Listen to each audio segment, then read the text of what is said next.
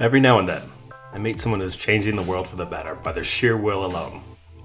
Whether they're authors, activists, or adventurous, these people are blazing a path with their deep enthusiasm and allowing the world to follow. Their passion is strong, and my passion is to tell their stories. I am Brian Platt, and this is Passion Project. Hey, what's going on, guys? So in this episode of the podcast, I speak with Leif Cox of the Orangutan Project. We talk about a lot, starting with how he founded the Orangutan Project 22 years ago, what it's accomplished since, and kind of ending up on what's called like post-colonial debt trap diplomacy, which is where, I guess, developing countries are ensnared by more developed countries who exploit them for their natural resources. Really fascinating topic. Leif has an incredible, viewpoint on it, and so brought up a lot of points that I didn't know, especially about Indonesia, which is where orangutans, the only place they live. We also talk a lot about why particular areas are protected traditionally throughout the world, what people can do to help, why there's no such thing as sustainable palm oil, and how in order to make a difference in the world, you need both the heart and compassion, but also the knowledge of what you're doing. So you kind of need, as he would put it, two wings of the same bird. But I really, really enjoyed this podcast. I said it a couple times throughout, but I really think Leif should do a meditation podcast because he's so grounded. He's so thoughtful and nuanced about his approaches and really refuses to believe in us versus them mentality, but likes to look at conservation in a more holistic approach. How can everyone benefit from it instead of just a few people or a few companies and corporations? And he's really practical about it, which I think is a very refreshing viewpoint, especially for me, who can sometimes be very, pie in the sky at points. But anyways, as always, if you enjoy this podcast, please like, rate, review, subscribe. All of that stuff goes a very, very long way. And if you want to, as with a lot of these organizations I talk with, if you want to, you can always become a monthly sustainer or even just a one-off donor for the Orangutan Project. In this instance, we talk about it a little bit, but Leif does not really rely on a lot of corporations and really just kind of relies more on the generosity of regular people, kind of middle-class people who have a little bit of means and funds to help and donate and support the cause. So if you like that, please feel free to do that. Anyways, I know you'll love this podcast. Well, I don't know. That was presumptuous. I hope you'll love this podcast episode. I sure did. And enjoy. Well, welcome, Leif. I really appreciate your time. Oh, thanks for having me on. Yeah, absolutely. So I kind of want to, the more I was learning about you and the more I researched you in the organization, the more curious I became. Can you talk a little bit about your career arc and how you got to this point where you are with founding the Orangutan Project? Yeah. I've working with 15 orangutans in captivity and discovered that they're persons, self-aware beings such as us, and didn't belong in captivity. And I also, unfortunately, quickly discovered that they were being driven to extinction as one of the most critically endangered species in the world. And that kind of set me on my journey to save the orangutans, their habitat, as well as all the other biodiversity and species and people who share their rainforest. Yeah, I like that. And I want to talk about specifics and numbers in a second, but so what got you to where you are? How did you start the road in conservation, and then how did you kind of take the path that you're on now, helping orangutans? Because I understand you worked with, tigers and elephants and all sorts of other things. You worked in zoos. How was that? How did that get you to where you are today? To say, I guess it was 22 years ago. Say, I'm going to found the Orangutan Project. hmm it's I guess, work in progress. I guess parallel to my external life of conservation and whatever. There's my internal life, my internal progress and development, which reflects their parallel with each other. And I always say, in order to reform the world, we have to reform ourselves. So those journeys need to be parallel if they have efficacy in creating meaningful change. And so for me, it's slowly developing, and one of the skills I learned and developed over the years is how to collectivize, how to work with others, how to partnership with others. Because as individuals, humans are really quite pathetic, and so, we can, for our own gratification, become vegan or palm oil free or have certain viewpoints. But as individuals, we're ineffective. We have to collectivize in order to achieve meaningful outcomes.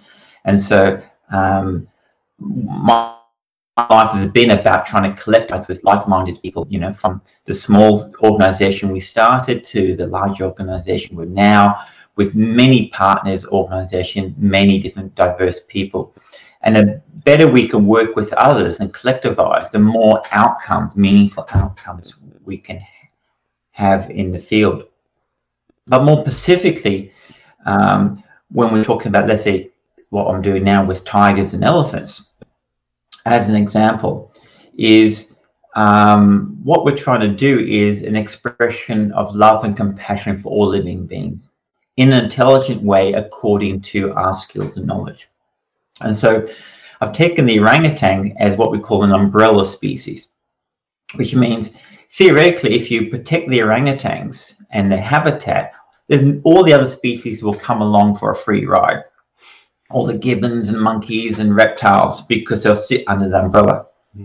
But what we found, there was a couple of species slipping out from under the umbrella.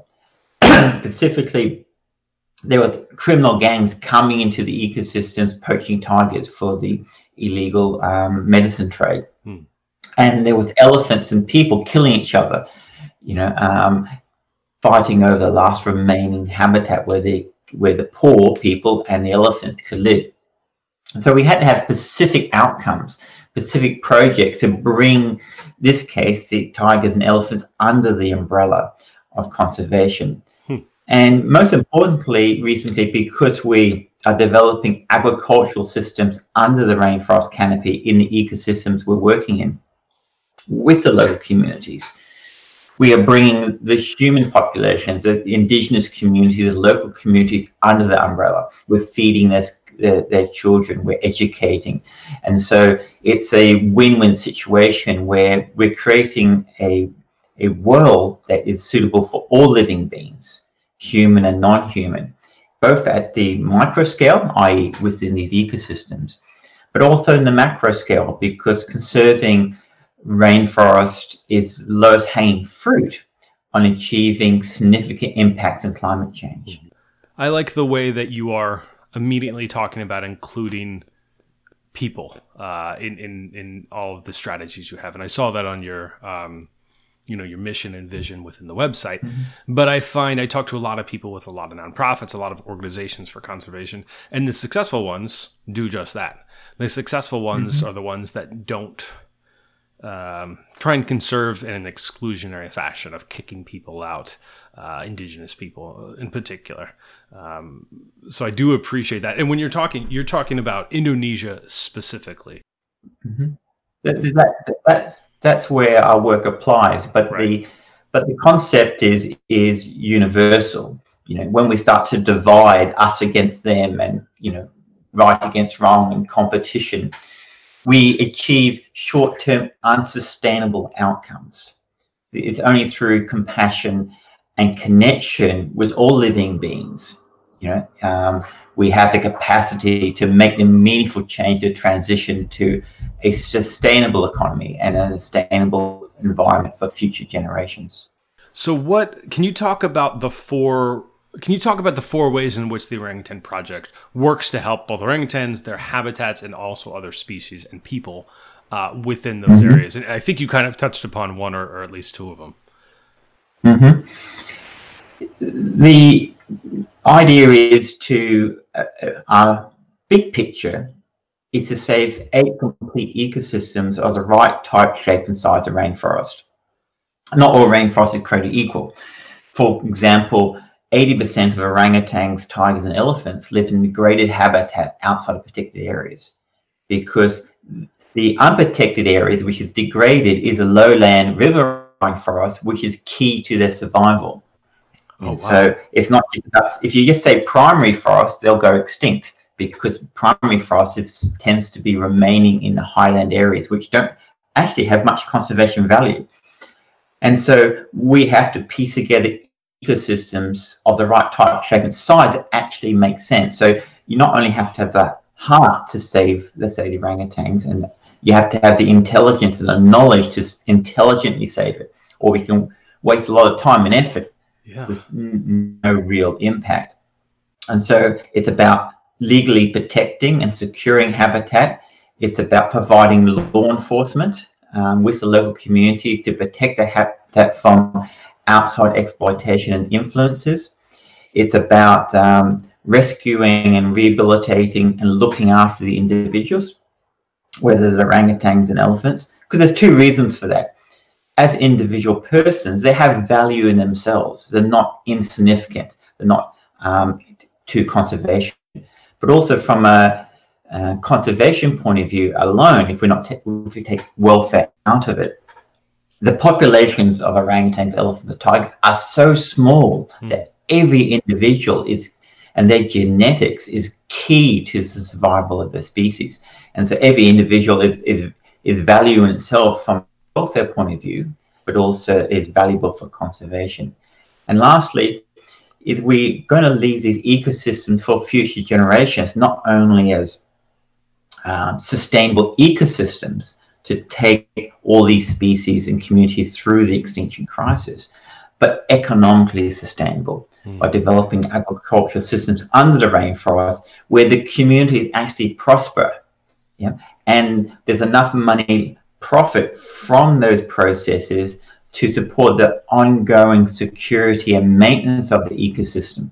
So it's not the environment versus economy. It's about getting win-win situations where there's maximum benefit to the maximum number of people and, of course, the animals.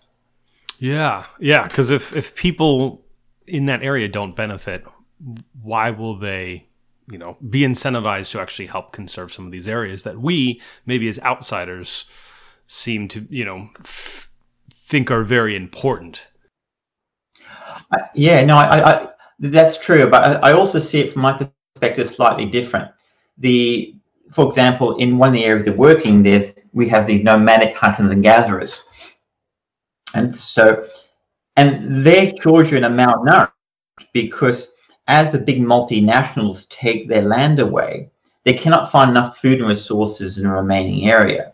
We also have the indigenous community to do the slash and burn agriculture, where they cut down a bit of rainforest, burn it, plant crops. After 3 years, the crops start failing because the soil fertility reduces and they move on. But when they had all the land available to them, by the time they came back around, the forest was regenerated and the soil was restored. So these communities, both hunter-gatherers and the slash and burn agricultural communities, were sustainable. Wow. But it's only because rights were recognized and they gave the land to multinationals to extract resources to the rich and powerful. Then they're suddenly going, well, we either starving to death or we have to move into consuming future production. Doesn't make sense. They have to move into unsustainable forms of existence, taken away from the future in order to exist today. Wow. And so we come along and go, gee, we've only got this amount of land left. We design the ecosystems that we're trying to save that can be sustainable. But we have to then, with the community, support them. We can't have their children malnourished. but then we have to support the community to develop agricultural systems which are now sustainable under the rainforest canopy, and move them from sustainable agriculture that can occur in relatively small ecosystems of about 200,000 hectares or more. Interesting. There's a lot there. And I find that fascinating because whenever you hear slash and burn, you don't think that's sustainable. You don't think that that's a practice that could, has been going on for a lot longer than we know of and has actually been proven to be sustainable. Yeah, no, it's one of those dialogues. There's two I guess misinformation, I think, from my point of view. Yeah. One is to say to all these people, your individual actions can make a meaningful change in the world. So just go back into, recycling in your bin and that sort of stuff, and the world can be fine. No, let's divide and make meaningful change. The second one is they characterize the poor, does that make sense, and the ignorant and uneducated as destroying the planet. Simply not the case. When you look into the realities, it's big multinationals, billionaires, which are destroying the planet, and demonizing the poor, and the privileged is really disingenuous. Yeah, and it's almost a lot of audacity for us to, maybe underdeveloped countries want to become developed as well, and they might be following a path in which more developed countries have set forth. That path is not proven to be sustainable. Well, yeah, no, again, I from my perspective, is sometimes a misunderstanding of the situation. Indonesia is a good example, and that's true for other countries. Indonesia was not colonized by another country. It was colonized by a company, the Dutch East Indies Company, and other companies, to exploit resources and wealth from the developing country back to the Western world. And then the government and the armies came to support the multinationals, the first multinationals such as Dutch East India Company, the British East India Company, Jardines, etc. And so the whole system is set up for exploitation. And then after World War II, of course, all these countries wanted to become independent. And they fought the independence, stopped the Indonesians just declaring independence and becoming independence after World War II. Because the trick is you say you can be independent, but you have to be independent in debt and service the debt, and that gives you the control to keep exploiting resources and control over the country.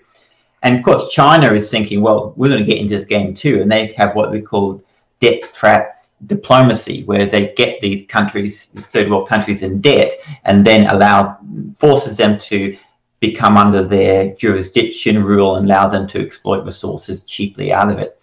So the whole model of where these countries are operating in for centuries now, and continues on, is of exploitation, and so it's very easy for us to go, look, these silly countries don't know how to manage, they're uneducated, and and they're exploiting resources like we do.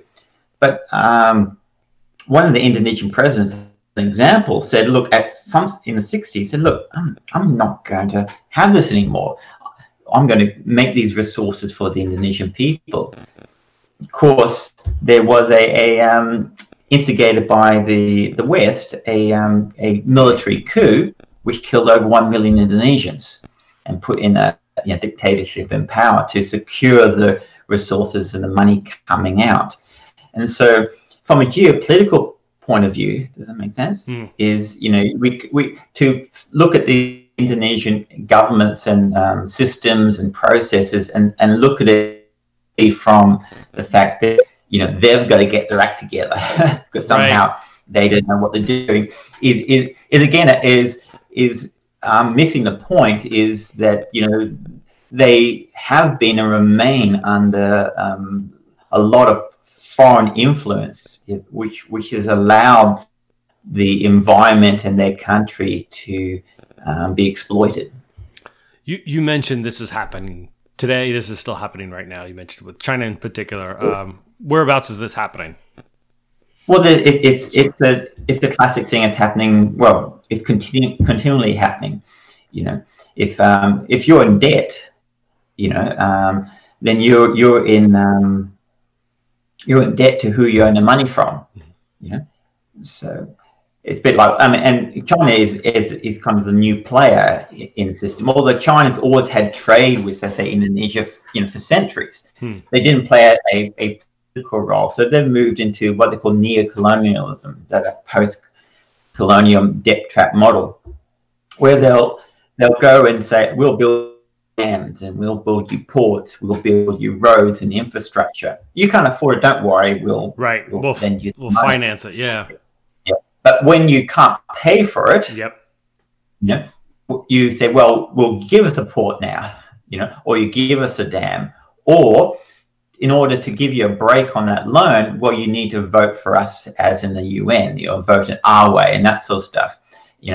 Or you need to allow our business will knock down that forest and, put a palm oil plantation. You got to let us, because if you don't, I'm not going to give you the break on the money you lent us.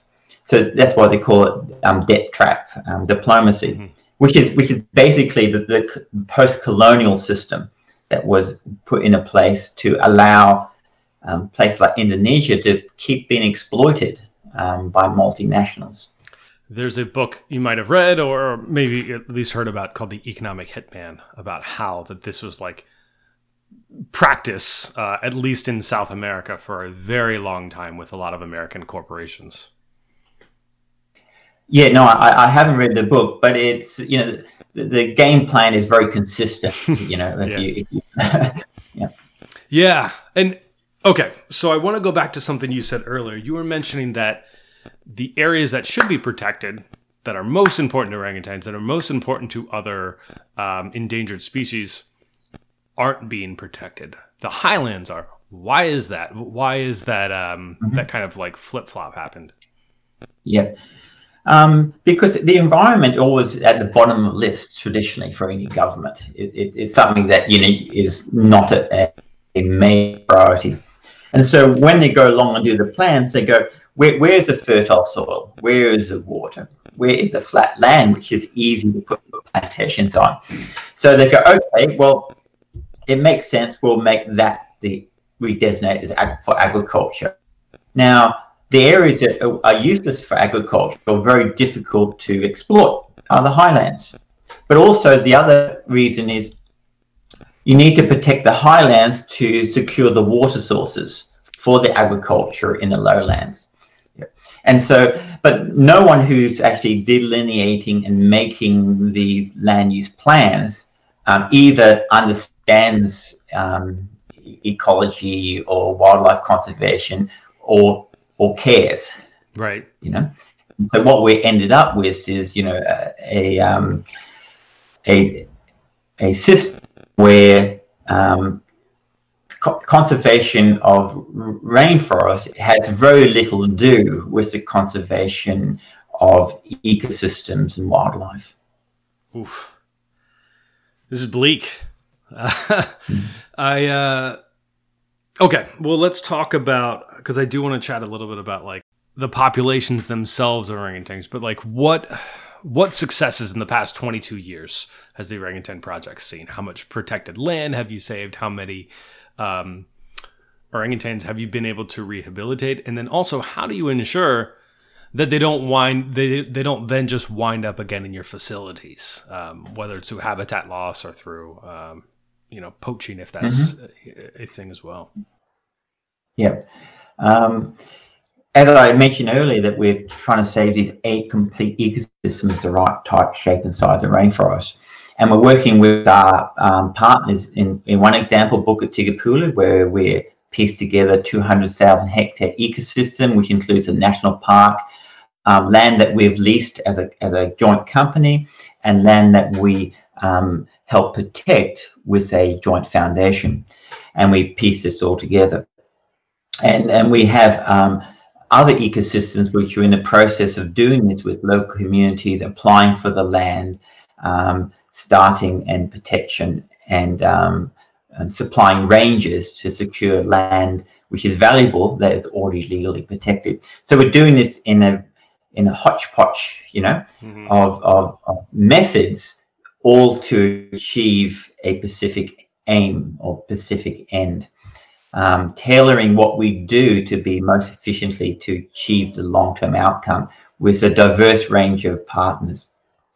That gets a bit complicated, but with the orangutans, and why I don't make a apology for it being complicated, because simple solutions are good for getting elected or fooling people, But the reality in the world is very complex. So simple answers do not affect meaningful change. Complex answers, getting down to that granular detail affects meaningful change. And so every time someone gives you, this is just one solution, the simple solution, I'm normally extremely skeptical. But as far as the orangutans are concerned, we have funded and supported the rescue of hundreds of orangutans. But when we support the release into an ecosystem, the first thing you always have to do is secure that ecosystem and provide we put into an ecosystem where the orangutan population is virtually or completely gone extinct. And then, so you have to, first of all, eliminate the initial cause of extinction. Right. And then you have to then protect them. Yeah. And then you have to monitor and evaluate. Yeah. And all those things have to be put in place.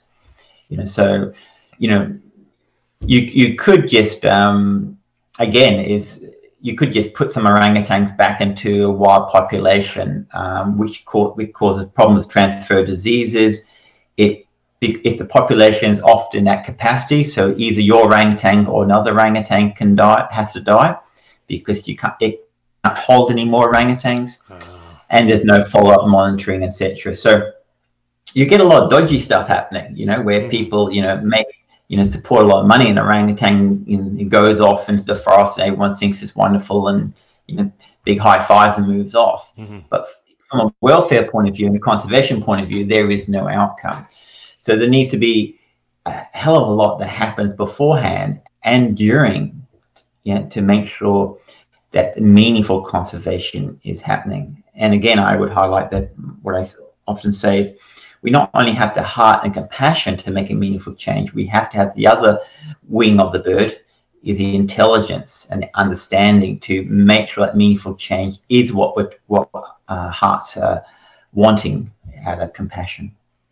Yeah, and that's probably the hardest part, right? I mean, there are probably a significant amount of people who say they want to help and can help and do indeed want to help. But knowing exactly how to do it, especially with such a fractured ecosystem or with such an endangered species and set of species, is probably the incredibly difficult part, especially since we're still learning about them. It's extremely difficult, and so this is why a vast majority of charity is wasted. Indiscriminate charity causes more problems than it creates. So we have to have an intelligent understanding and application. And so there's nothing. I mean, I guess in some senses, well-meaning amateurs, does that make sense? Get involved because they want to make a difference, and why not? But it needs to be. But that doesn't matter if you have the capacity and desire to collectivize. You don't need all the skills if you're willing to collectivize and listen to understand and bring those skills and abilities within your framework. You can start off a well-meaning amateur with skills and things which simply don't apply, but your ability to collectivize and work with others, listen, and develop plans with people who bring in different elements of knowledge, right, will ensure your success. And so, so we should never be worried that we don't contain all the skills. Right. Yeah. We would never. Humans don't survive like that. We survive because that guy in the village knows how to do that. That guy is good at that, and I'm kind of good at this, but not good at other things. And that's how we have become the most successful species in the world. So, in other words, lone wolves, or does that make sense? Or big egos where you start extrapolating your knowledge in a particular area in all different fields. That's the dangerous part, which causes indiscriminate charity.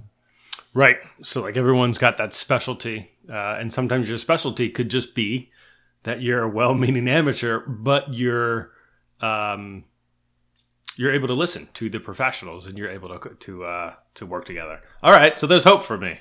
Exactly. There's again, it's about, and this is why the reformation of the individual, I feel, is so important in this process, because if someone is unhappy inside, they need reputation, name, fame, money, and power to support themselves. Mm-hmm. And therefore they can't get advice from others.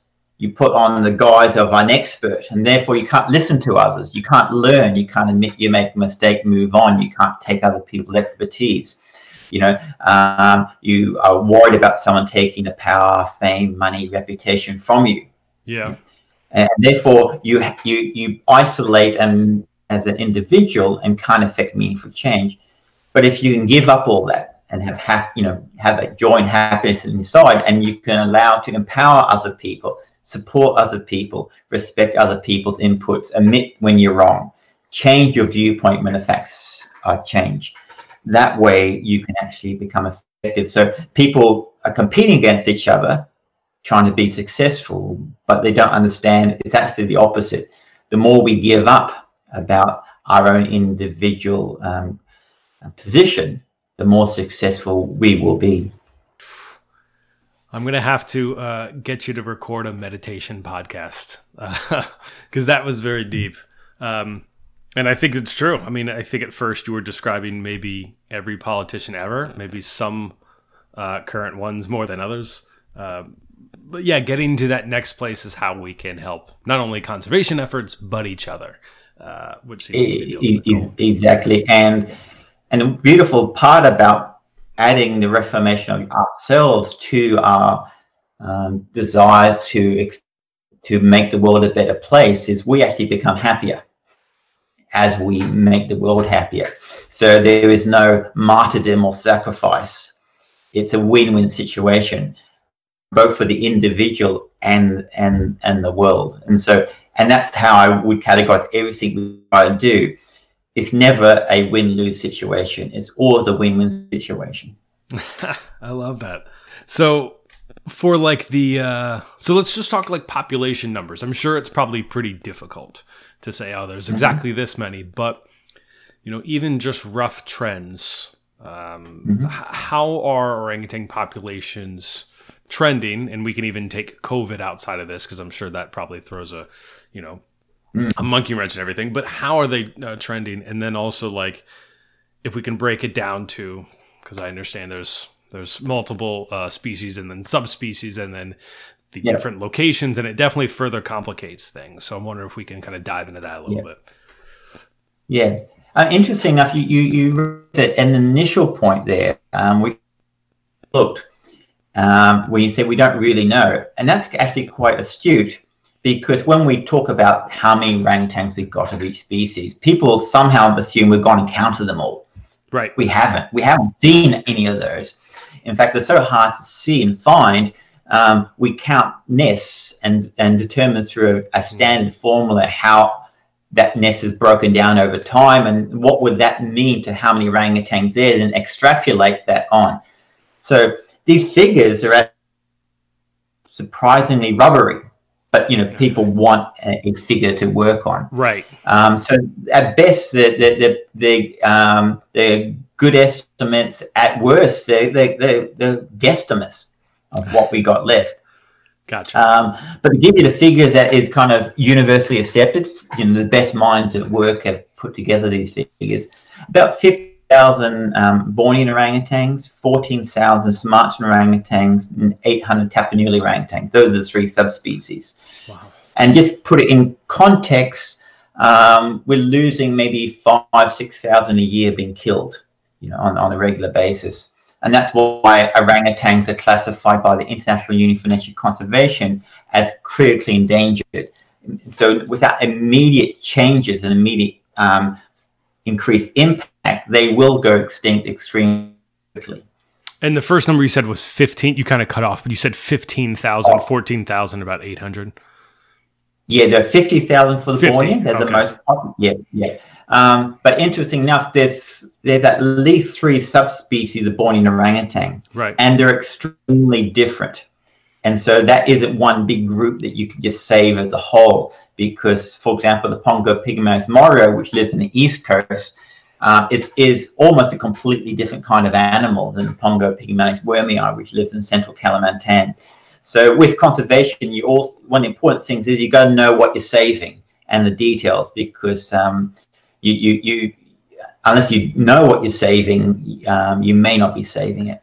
And that was a relatively recent discovery, right? That there were those 3 subspecies. Like before that, people thought, we've got 50,000 of them. That's great. Those are great numbers. They can all mate and they can all be happy. But then realizing, that 50,000 is broken into 3 kind of was a more recent uncover, right? Yeah, relatively recently. But what we're learning continuously is how different they are. Oh, okay. But the most recent discovery is the Taplonuli orangutan. Mm-hmm. So we're living in this wonderful era in the 21st century where we can discover a new species of great ape. They existed in this very rugged terrain just south of Lake Toba. And it's amazing we can discover a new species of great ape in the 21st century. Irony or the tragedy of it is it's almost, with immediate action, it's doomed to extinction with people building dams and a British company, is gold mining their territory, knocking it down to the gold mine.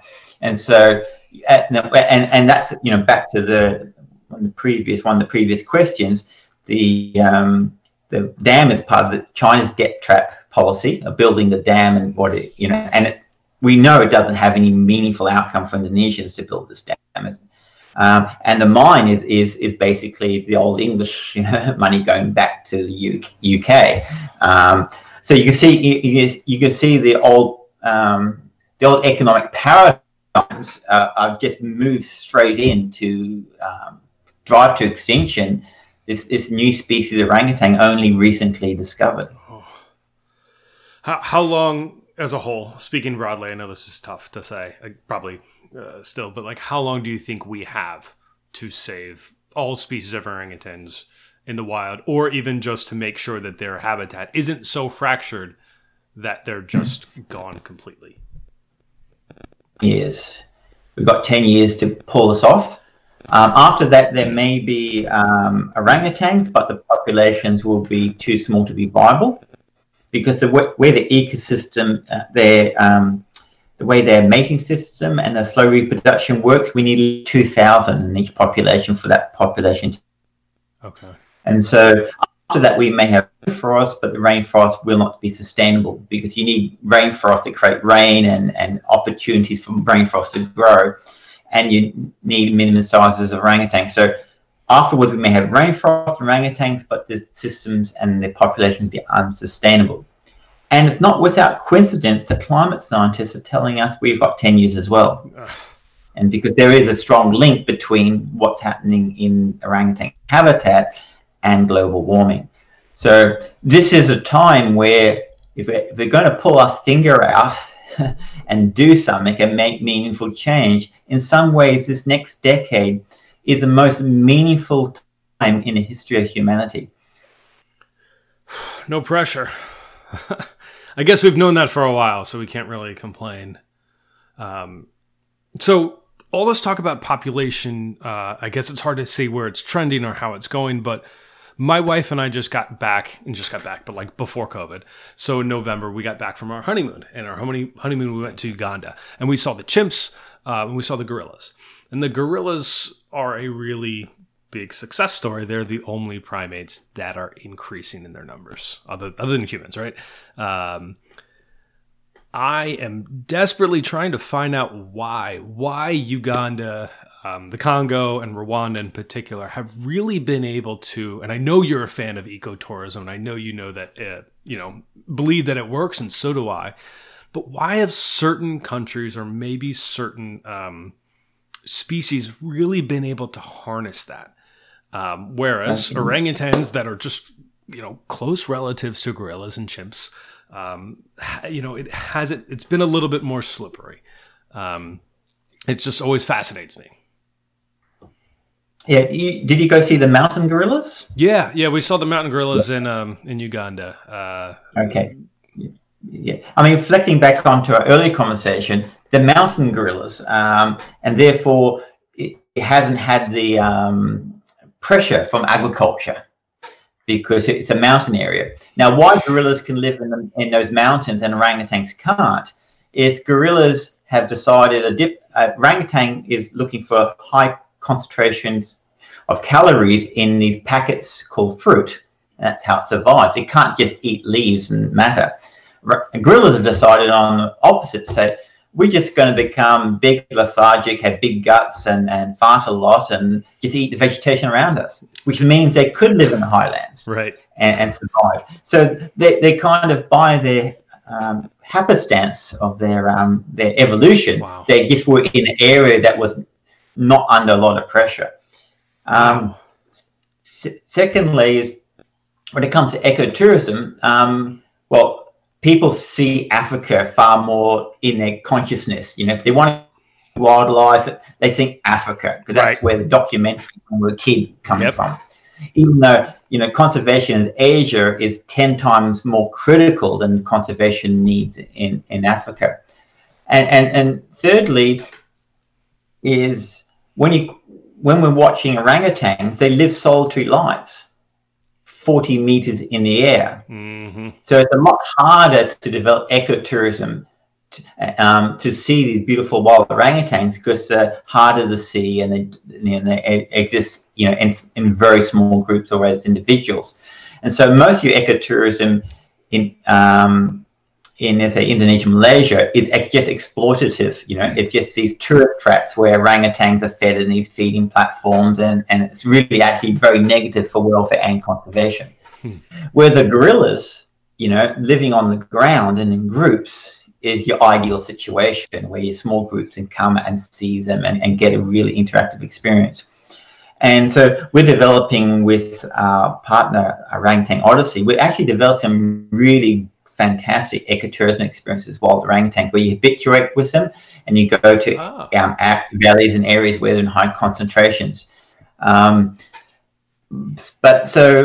in general, ecotourism is not going to be the one solution which is going to create an economic system to save orangutans. It's going to be part of it, an important part of it. But if we allow ecotourism to be the only source, it would just actually destroy the outcome. There'll be so many tourists and so unregulated that it will destroy its own end. So regulated and controlled ecotourism is an important part of the mosaic of economic solutions with local communities, which is going to save the habitat.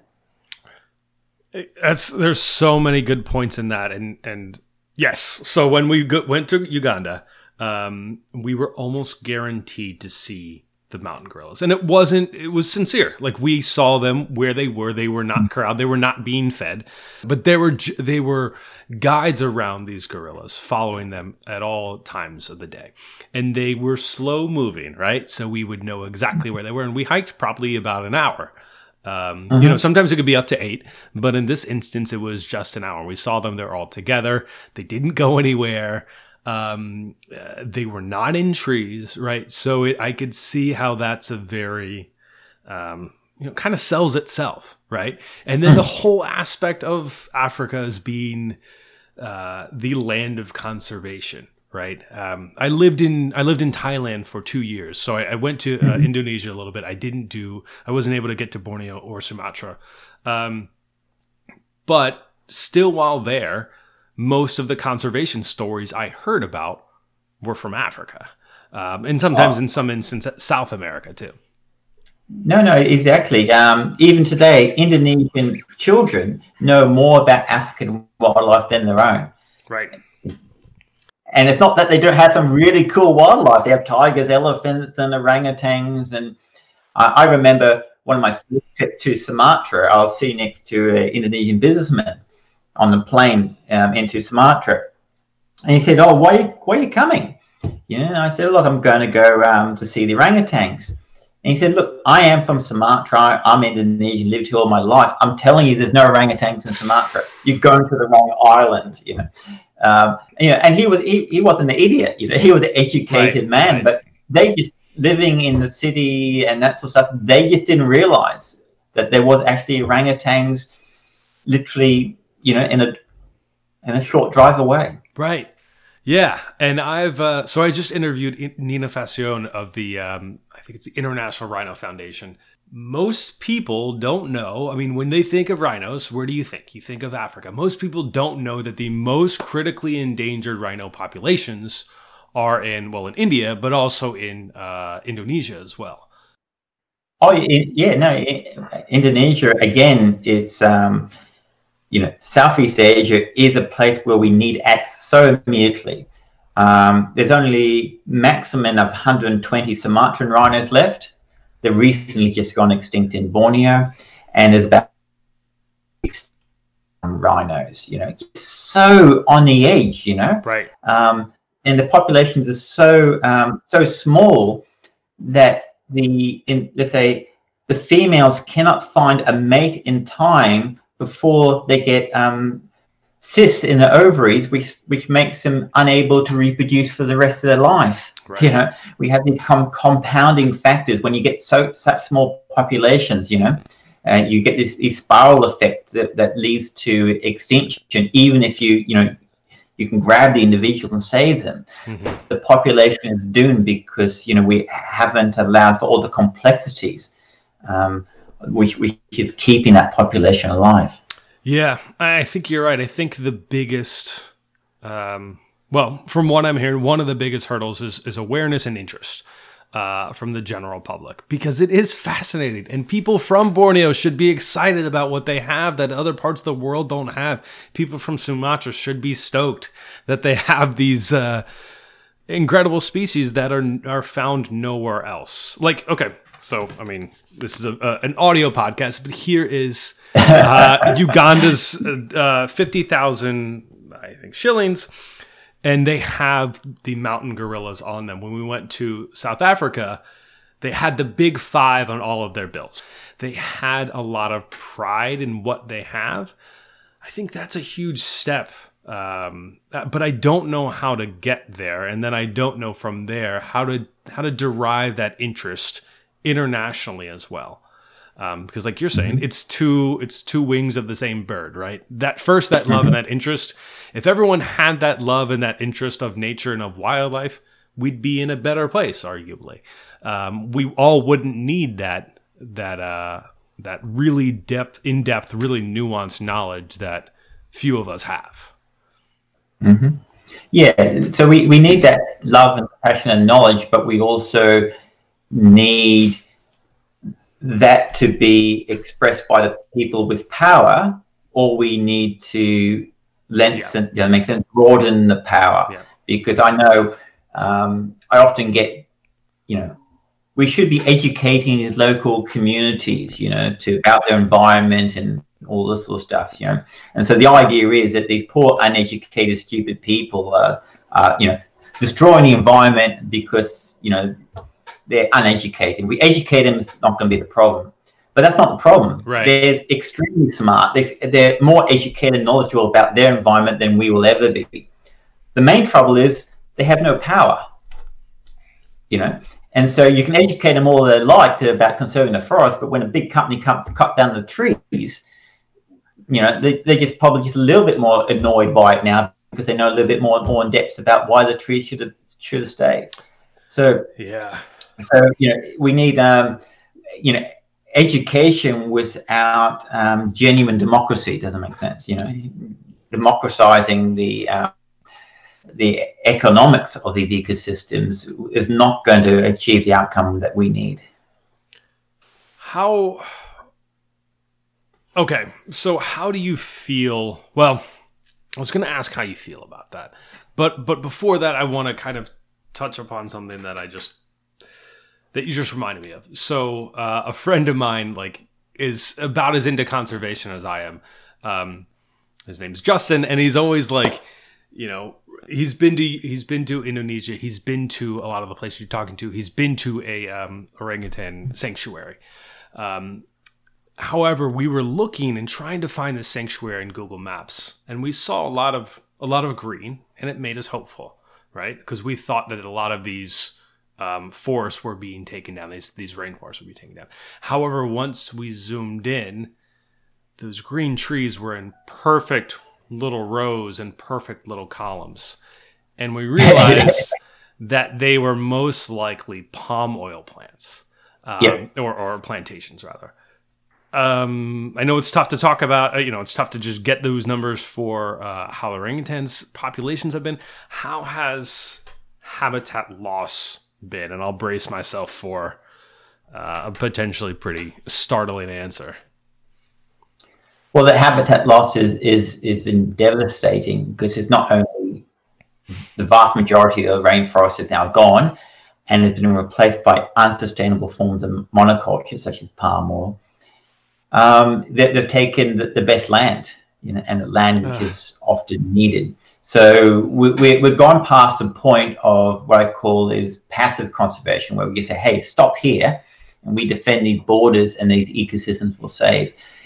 All the ecosystems do require some reforestation, some restoring of some riverine forests in order for them to be sustainable, because they're not sustainable anymore.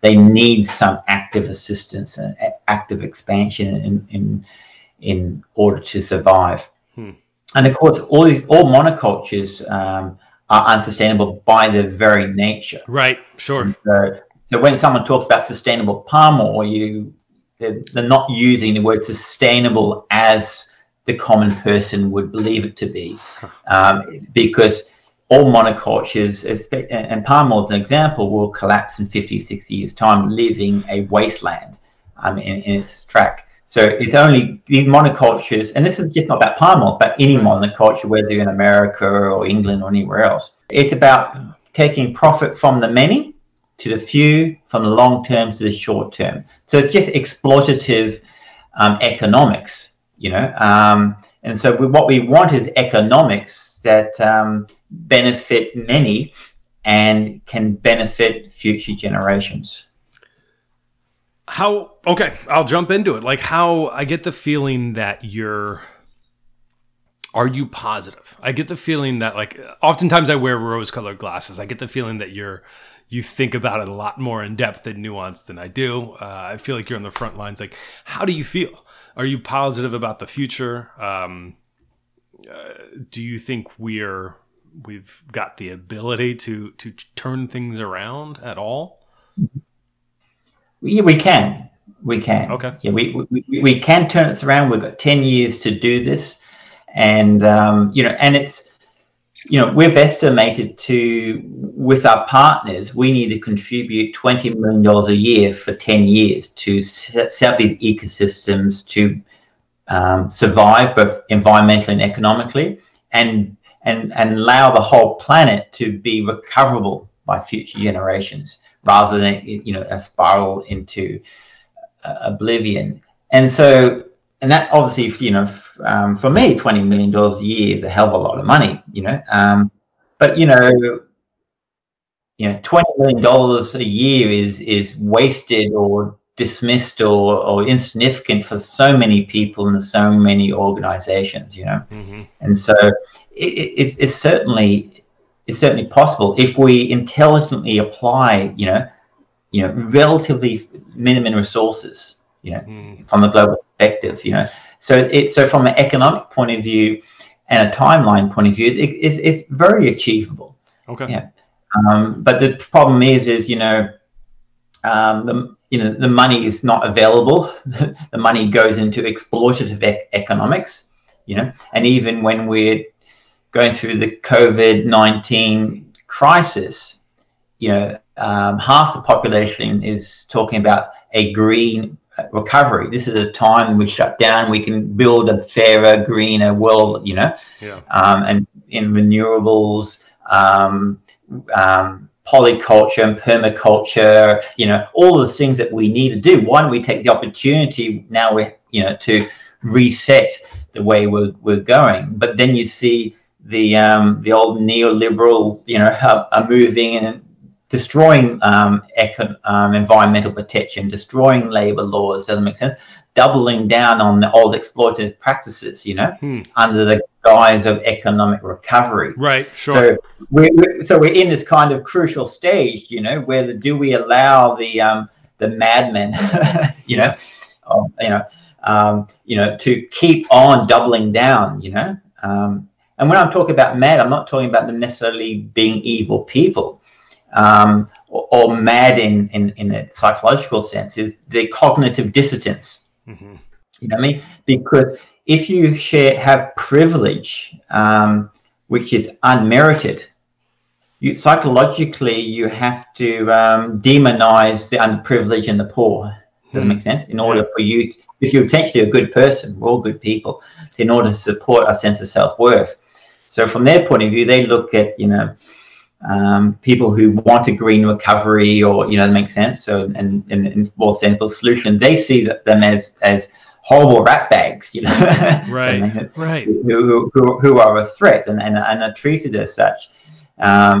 It's unfortunately part of our human condition that we have to overcome. Interesting. Yeah, I think you're right. Like, I refuse to believe that there are good people and bad people. I don't even know if that's kind of a term in which I want to use, but I just think it's different priorities, and maybe priorities that are malaligned with my own, right? Like you're mentioning, there are people in organizations that are prioritizing the economics right now, whereas there's others that might have a little bit of a longer view about it. And that's how it's hard. It's not easy, but that's how I try and view things, because otherwise you're gonna be miserable and you're gonna feel like there's no hope. Yeah, no, exactly. Demonizing others, is not the way to go, and cognitive dissonance and willful blindness, and the desire to see your leader as right and believing in the narrative of the tribe and the leader is ingrained in our tribal brain, and so, we all suffer from that, and we need to have that impersonal internal growth to see the foolishness of our own beliefs and own sets of values and question them, and that's a lot of progress, that we need to do internally. So to be arrogant enough to look at people in opposition to you with different viewpoints and see them as less intelligent or less of a caring person, I don't think is right. I think, and it creates this us-them paradigm, which continues the problem, instead of looking for win-win solutions and listening to people and giving them the space. Doesn't make sense.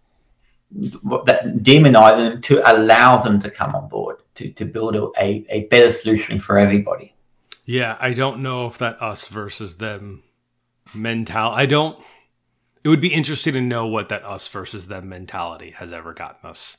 Other than a really great Pink Floyd song, I don't think it's gotten us anything at all. Well, look, it's worked really well for the us for a long time, because what the idea was, that's true, is the world was such a big place that we couldn't really have an effect on it.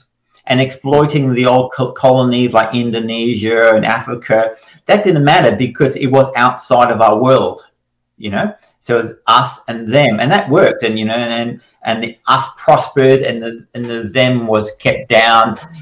But it's come to the stage where our ability, doesn't make sense, and our reach is global. So unless we can expand our consciousness and love to include all living beings and persons that share a planet, we're dooming ourselves.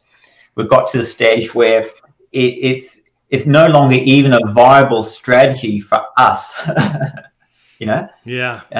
us have to bring them into it in order for us to survive. So whether you're selfish or altruistic, the solution now has to be the same. Have you had to, and this is kind of an aside, have you had to work on this mentality? Have you always been this way where you realize that there's the us versus them, but you're not blaming? Because I feel like a lot of issues with conservation and conservationists is blaming and saying, oh, you guys are so stupid. You don't realize this. I've done that too. I'm still guilty of that, of course. But I realize that it gets you nowhere, and it's really, you just are kind of a pain in the ass, even to people who agree with you. Exactly. And the reason why it's so attractive and we do it is, let's say if I don't feel good about myself, I actually enjoy criticizing or showing my superior knowledge, because during that point, I presented myself as somehow superior and feel good about myself. You know, these horrible people, right, this and this, and the implication is I'm better and I'm good and that sort of stuff. But it's totally destructive, because in what we're trying to achieve. But if you actually feel happy and fulfilled within yourself and confident within yourself, you then have the ability, to listen. You have the ability to understand other people. And if you understand somebody, you're more likely to convince them, because people will listen to you if you listen to them first. And if you understand where they're coming from with empathy, because intelligence is not enough. You need intelligence, empathy to get inside somebody's mind. And then you can talk their language. You can explain things in a non-confrontating way, which they understand. And that's the way we change minds and make things better. So, I'm a vegan myself, but the old vegan jokes, that we always feel so superior about other people, right? Exactly. And of course that is why if you're a meat eater, you have to stay in there. You have because this guy's making you feel bad about yourself, so you have to double down. On you're not given that space by the vegan. Doesn't make sense to allow yourself to comfortably, doesn't make sense. Change your mind without fear of your sense of self-worth being diminished. Yeah. You're on the defensive. You feel like you're being attacked. And I feel like that's a terrible way. And we have that, I'm not too versed in Australian politics, but I'll say we have that going on in America right now, where we're demonizing a certain group. And again, it might not be a group I agree with, but all I'm going to say is it's different values. And what do I know to say that they're wrong or they're right? The best I can do is come at it with a little bit of understanding, or at least give a little bit of grace to all parties involved. That's the way I think about it. Man, I see that guitar in the background. I don't know if you're I don't know if the Grateful Dead is down in Australia, but we have to go see a show and play some music and talk about this for a while, because I do. Yeah, I do know the Grateful Dead. But it's actually interesting. It was quite late that I started listening to the Grateful Dead. Reason being is I used to hear about cultural reference to the Grateful Dead on American TV programs and movies, but we go, who are they? Because I think they never toured outside of America. They're the best, yeah. Uniquely North American phenomenon. So a lot of us have got onto them quite late. All right. Well, I'll send you some videos, because they preach kind of exactly what we're talking about. So yeah. Well, cool. So I'm curious. Like, how can people help? How can people help the orangutans, the habitats? How can people help the Orangutan Project? I don't imagine you have a lot of corporate partners. I imagine. I could be wrong, but I imagine, you probably rely on the support of individuals and maybe governments. So how can people help, both either just with their purchases they make on a daily basis, and also with, just directly helping the organization? Yeah, no, I mean, governments is very little. Okay. Actually, we do get some help from the US government for our elephant programs. but that's actually been put on hold because of, I guess, your president's not very keen on conservation at the moment, and so they're not allowed to save elephants at this time. But hopefully that might change in a few weeks. Wow.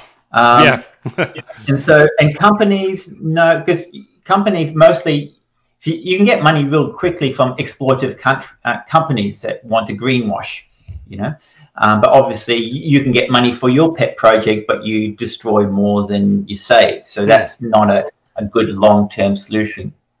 Other companies want to use you as a marketing exercise. So you spend more time supporting their marketing program than you will get for conservation, because it's actually just cheap advertising. There is a third group, though, of corporates, and I actually consider them corporate donors, although we have corporations who give to us. But it's really about the management team or the CEO individuals actually having the conservation desire, an outcome, and just use their company and the philosophy of the company as a vehicle. Doesn't make sense to give money. So they're really, good people, with, in companies and processes which are used in a company to make a meaningful change in the world. And we have a few, good supporters like that. But the vast majority of our income comes from, small donors, small regular givers, and large major givers. And one of the problems we're having at the moment is a reduction of income, because what we find is the poor don't give because, hey, they've got to feed themselves and worry about getting evicted.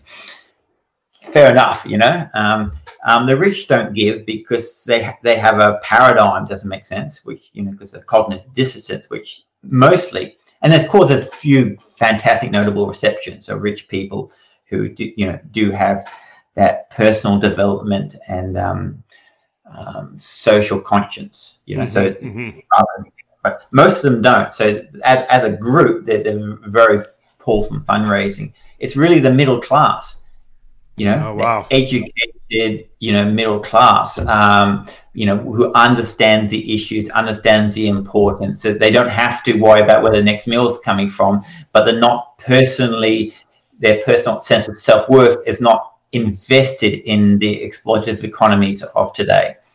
And those are the people who give to us. So with crises such as COVID-19, where they're under pressure, it naturally puts us under pressure, which is ironic because at the same time, we're seeing the local people who have lost all their jobs and income in, let's say, Indonesia, are having to go destroy the forest or go poaching in order to keep their incomes coming. So we got double the problem and half the money. And so, we have this kind of ironic catch-22 situations. So I guess the answer is, how to support orangutan conservation and the Orangutan Project. If you become a donor, if you do have the means, become a major donor. If you have a modest means, become a small regular giver to keep that money going in the field, and keep things happening and ticking along. And of course, once we get out of this, of course, we'd love to see you in the rainforest, and I take people on guided eco tours into the forest to see the orangutans, meet the real people doing real conservation in the field. And I do talks every night, taking people through different aspects of conservation, both from the philosophical to the practical and on the ground as they experience it in the jungle.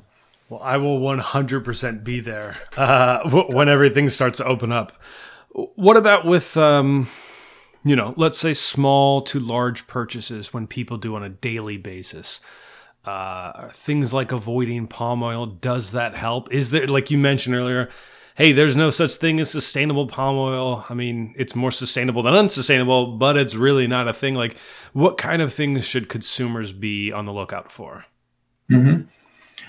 Yeah, I think we have to, being palm oil free is a good idea. The most important thing you can do globally is to become a vegan, Absolutely. Because, animal agriculture is one of the biggest destroyers of our planet.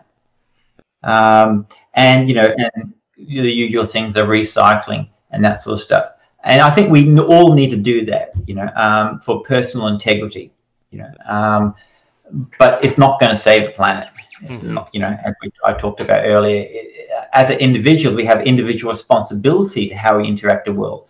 But we also have individual responsibilities during this crisis, this most important period in human history, to collectivize in order to make the meaningful changes we need to in time. And the Orangutan Project is one collectivization that we offer.